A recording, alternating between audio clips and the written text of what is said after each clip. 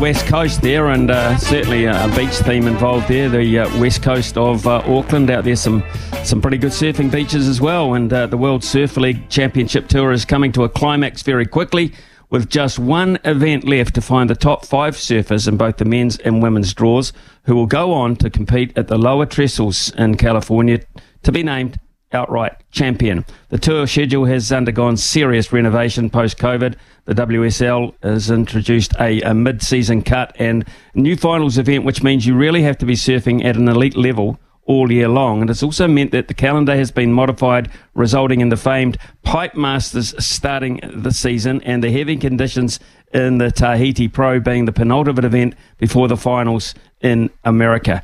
Ben Kennings is Surfing New Zealand's CEO. Is a big follower of the WSL, and it's great to speak with him this morning. G'day, Ben. Really crucial and exciting time for surfing, but I guess you've got one eye on those wildfires in Hawaii as well, such a well-known surfing destination. Yeah, morning, Smithy. Pretty tragic news coming out this morning, and I've seen some pretty horrific scenes on TV and on social media, so fingers crossed everyone is as safe as possible, but it looks pretty horrible. It does. Surfing will be probably the last thing on their mind at the moment, but it's what we'd love to talk to you about in your role in particular. But are you now, with your knowledge of the World Surf League, are you used to this new format and the final series being at Trestles? Yeah, absolutely. So it's pretty innovative. It certainly gets a lot of people talking. I think from a spectator's point of view, it's created a lot of interest. So the mid-year cut creates a bit of hype during the middle of the season rather than meandering through till the end. And then the final 5 keeps everyone interested, certainly in this event coming up on the 11th at Tahiti. So for the athletes, a little bit more challenging. You know, you work your whole life to get onto the World Tour, and then it can be cut short within the space of 4 events at the start of the year, and you have to start all over again. So athletes' perspective, a little bit harder, but from the spectator's point of view, it makes it exciting all year. Yeah, it's a good point, Ben. Morning, mate. And I guess it adds another dynamic to it altogether. I think one thing for the spectators or for the fans, though, that is taking some good getting used to, and I still don't know how I feel about it, is the final event of the year to decide and crown our champions, surfed at Trestles, which, you know, it's got its place and it's a historic break for certain reasons, and when it's on, but can be a bit of a tough watch sometimes. Yeah, and it favours athletes, right? So it doesn't get exceedingly big. It's not challenging. It's not over a reef, which can make a lot more powerful wave. So it does favour some of the guys, and you look at Felipe Toledo that won it. It's totally in his wheelhouse. So it'd be good to see that move around. It'd be nice to see that event on a left-hander, for example, instead of a predominant right-hander at Lower Trestles. So we'll see what happens next year. And as I understand it, they had a 3-year contract with the Final 5 event with the state of California or with the Trestles area. So this is the 3rd year it'll be run, and they may make some changes next year. Oh, that's really interesting. Look, personally, I'd love to see it go back to a heavier wave. I suppose time zones and broadcast rights and all of that sort of thing come into it as well. But yeah, that's curious. And I guess for Chopu tomorrow, where the Tahiti Pro is surfed, it's obviously one of the heaviest waves in the world when it's on, and it's one of the highlights of the tour. Have you had a look at the swell maps and worked out whether we're looking likely to get some nice conditions for this year's stop? Yeah, the conditions are going to be nice, but there's not much size in the swell over the next 12 days. So they're monitoring a couple of storms that may produce, like double overhead waves, which is by Chopu standards not huge. It's not going to be one of those amazing Tahiti events that we have seen in the past, which is a little unfortunate. Like the WSL have just missed out on a bunch of good swells all year, which has been frustrating. So all the events are in the right season. But like sailing or whatever, if you don't have the wind, you can't sail. And if you don't have good waves, then the spectacle of surfing is not as good as it could be. Interesting. Okay, can we look at the Olympics going forward as well, Ben? Where are we going to surf during the Olympics? What kind of waves are we traditionally looking at in that part of the world for that contest? Yeah, well, I guess probably a little known fact is that the Olympics is going to be held in Tahiti, exactly at the same place as the event this week. So while the rest of the world will do the Olympics in Paris, the surfers will be in Tahiti. Surfing this wave is pretty treacherous. We have 2 Kiwis qualified, which is amazing. Billy Stearman for the second time and young Sappy Betty from Gisborne. So looking forward to seeing them in action. And then we'll get 10 male surfers after this week's event and 8 female surfers, which fill up, I think, about 75% of the draw. And then there's a few more places to be confirmed early next year. So can I just jump in, Louis, before you get going? How are you going to plan then? I mean, these are freak waves. These could be freak waves or freak conditions as such. How do you prepare for such extreme conditions in a one-off like that? Yeah, too true. It's a unique place. There's no wave that really replicates it around the world. So time in the water in Tahiti is going to be crucial. Both of our surfers have been to training camps over there in the last month, which were put on by the International Surfing Association. They'll have another opportunity at the start of next year as well. So really it's time in the water there. The wave in Tahiti probably takes first and foremost the guts to paddle into something that's death-defying. It breaks over water that can be 1.5, 2 meters deep. So and a sharp coral reef with tons of water pitching over. So that's the first challenge. And the second challenge is really you've got to be able to ride the barrel. And both of our surfers are natural footers, so they'll be on their backhand. So a little bit of surf lingo there, but that in itself is a real art. So, for example, last time held in Tokyo at a beach. It was a beach break. You can do all sorts of manoeuvres, what have you.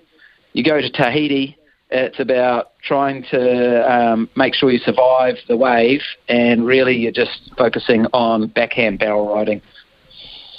Yeah, it's a real... I find this so interesting, Ben. Like, I love it. I love the ambition, but what are you hearing as far as the safety element? And what... Like, how big... What if they... Because I think the event is pretty much a year today, or a little bit earlier.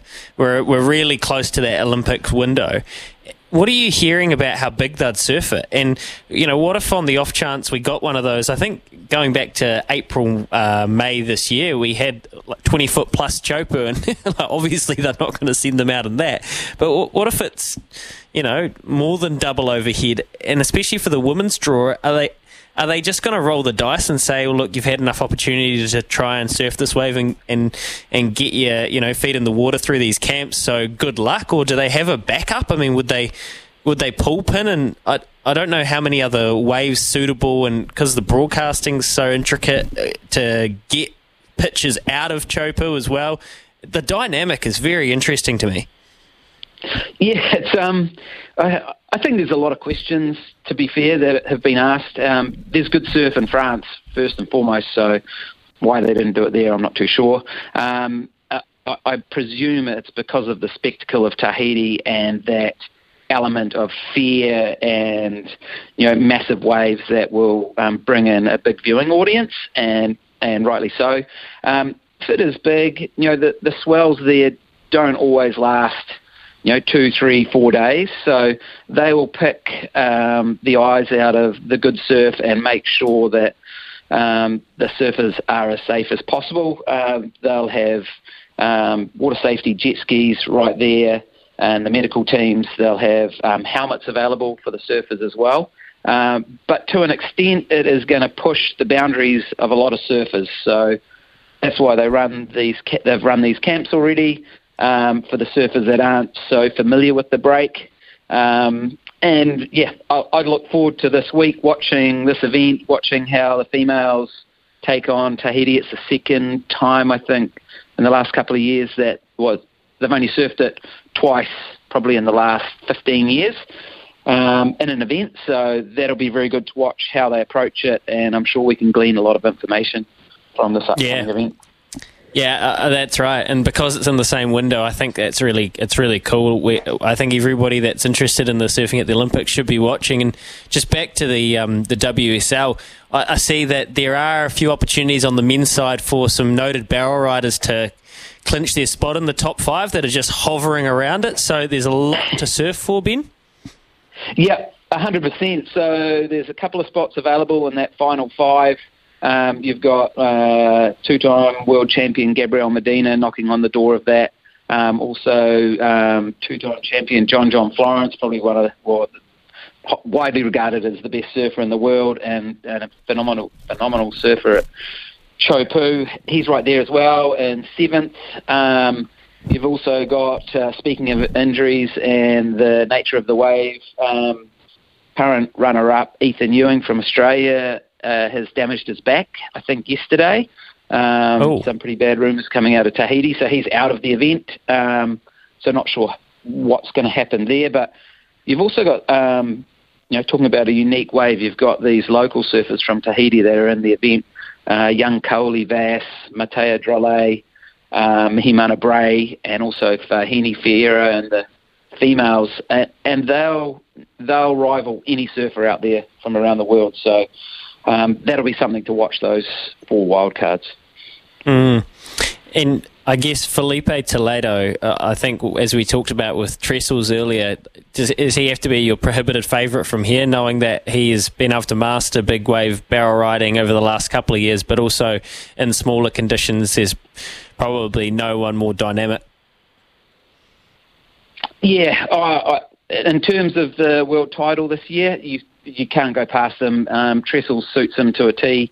He has some work to do in the big waves in Tahiti. With this forecast being relatively small, he'll do all right. But come Trestles on the 8th of September, he'll be odds-on favourite to win. Ben, how are the Kiwis going around the world at the moment? How are they faring and where are they surfing? Yeah, so we have 3 Kiwis in the second tier, which is called the Challenger Series. Kihu Butler from Mount Maunganui and Billy Stearman from Raglan. They've just competed at the US Open at Huntington Beach. Didn't fare too well. Kihu Butler finished 33rd and Billy Stearman was behind him. And unfortunately, Paige Harrop is injured at the moment. Hurt her, I think she had a MCL tear from May, so she's out of action. But they're our 3 at the moment, trying to knock on the door for the World Tour. Okay, we talk about the World Championship as such. What's it worth? What's it worth to win? If you are one of those top surfers, then the endorsements obviously are amazing. If you're competing for prize money, then the lower level on the World Tour are probably pocketing $150,000, and if you're winning the tour, you're winning significantly more. Certainly not in the realms of golf or tennis or those major sports, but they do all right through the prize money and through endorsements. Well, I wonder how far away the Saudis are from inventing a wave pool, Ben. Maybe there'll be some staggering Saudi investment into surfing. It could be the next sport. We often joke about which it'll be. Hey, mate, before we let you kick on, I wonder if becoming an Olympic sport and having Billy 2-time now going to be heading back there, and it's obviously the surfing's profile has grown because of it. Has it helped you get more funding and more support for your athletes? Yeah, certainly. So we're now part of High Performance Sport NZ's program as an aspirational sport. So we get some really good support there. And then it's really up to us to leverage those opportunities, that Olympic opportunity. With the NZOC, we get Olympic Solidarity funding as well, which has been good.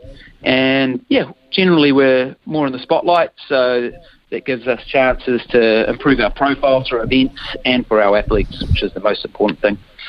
Yeah, that's good to hear, mate. Hey, we'll let you crack on. It's been pretty cold, so as you said to me yesterday, you just trade the water for the mountains, but there would have been some hardy Kiwis surfing through winter, so good on them. Good on you, Ben. Great to catch up, and I think everybody should watch Tahiti Chopu this week. It's going to be, even if it's not massive, it's still a great read ahead of the Olympics. So nice to chat, mate.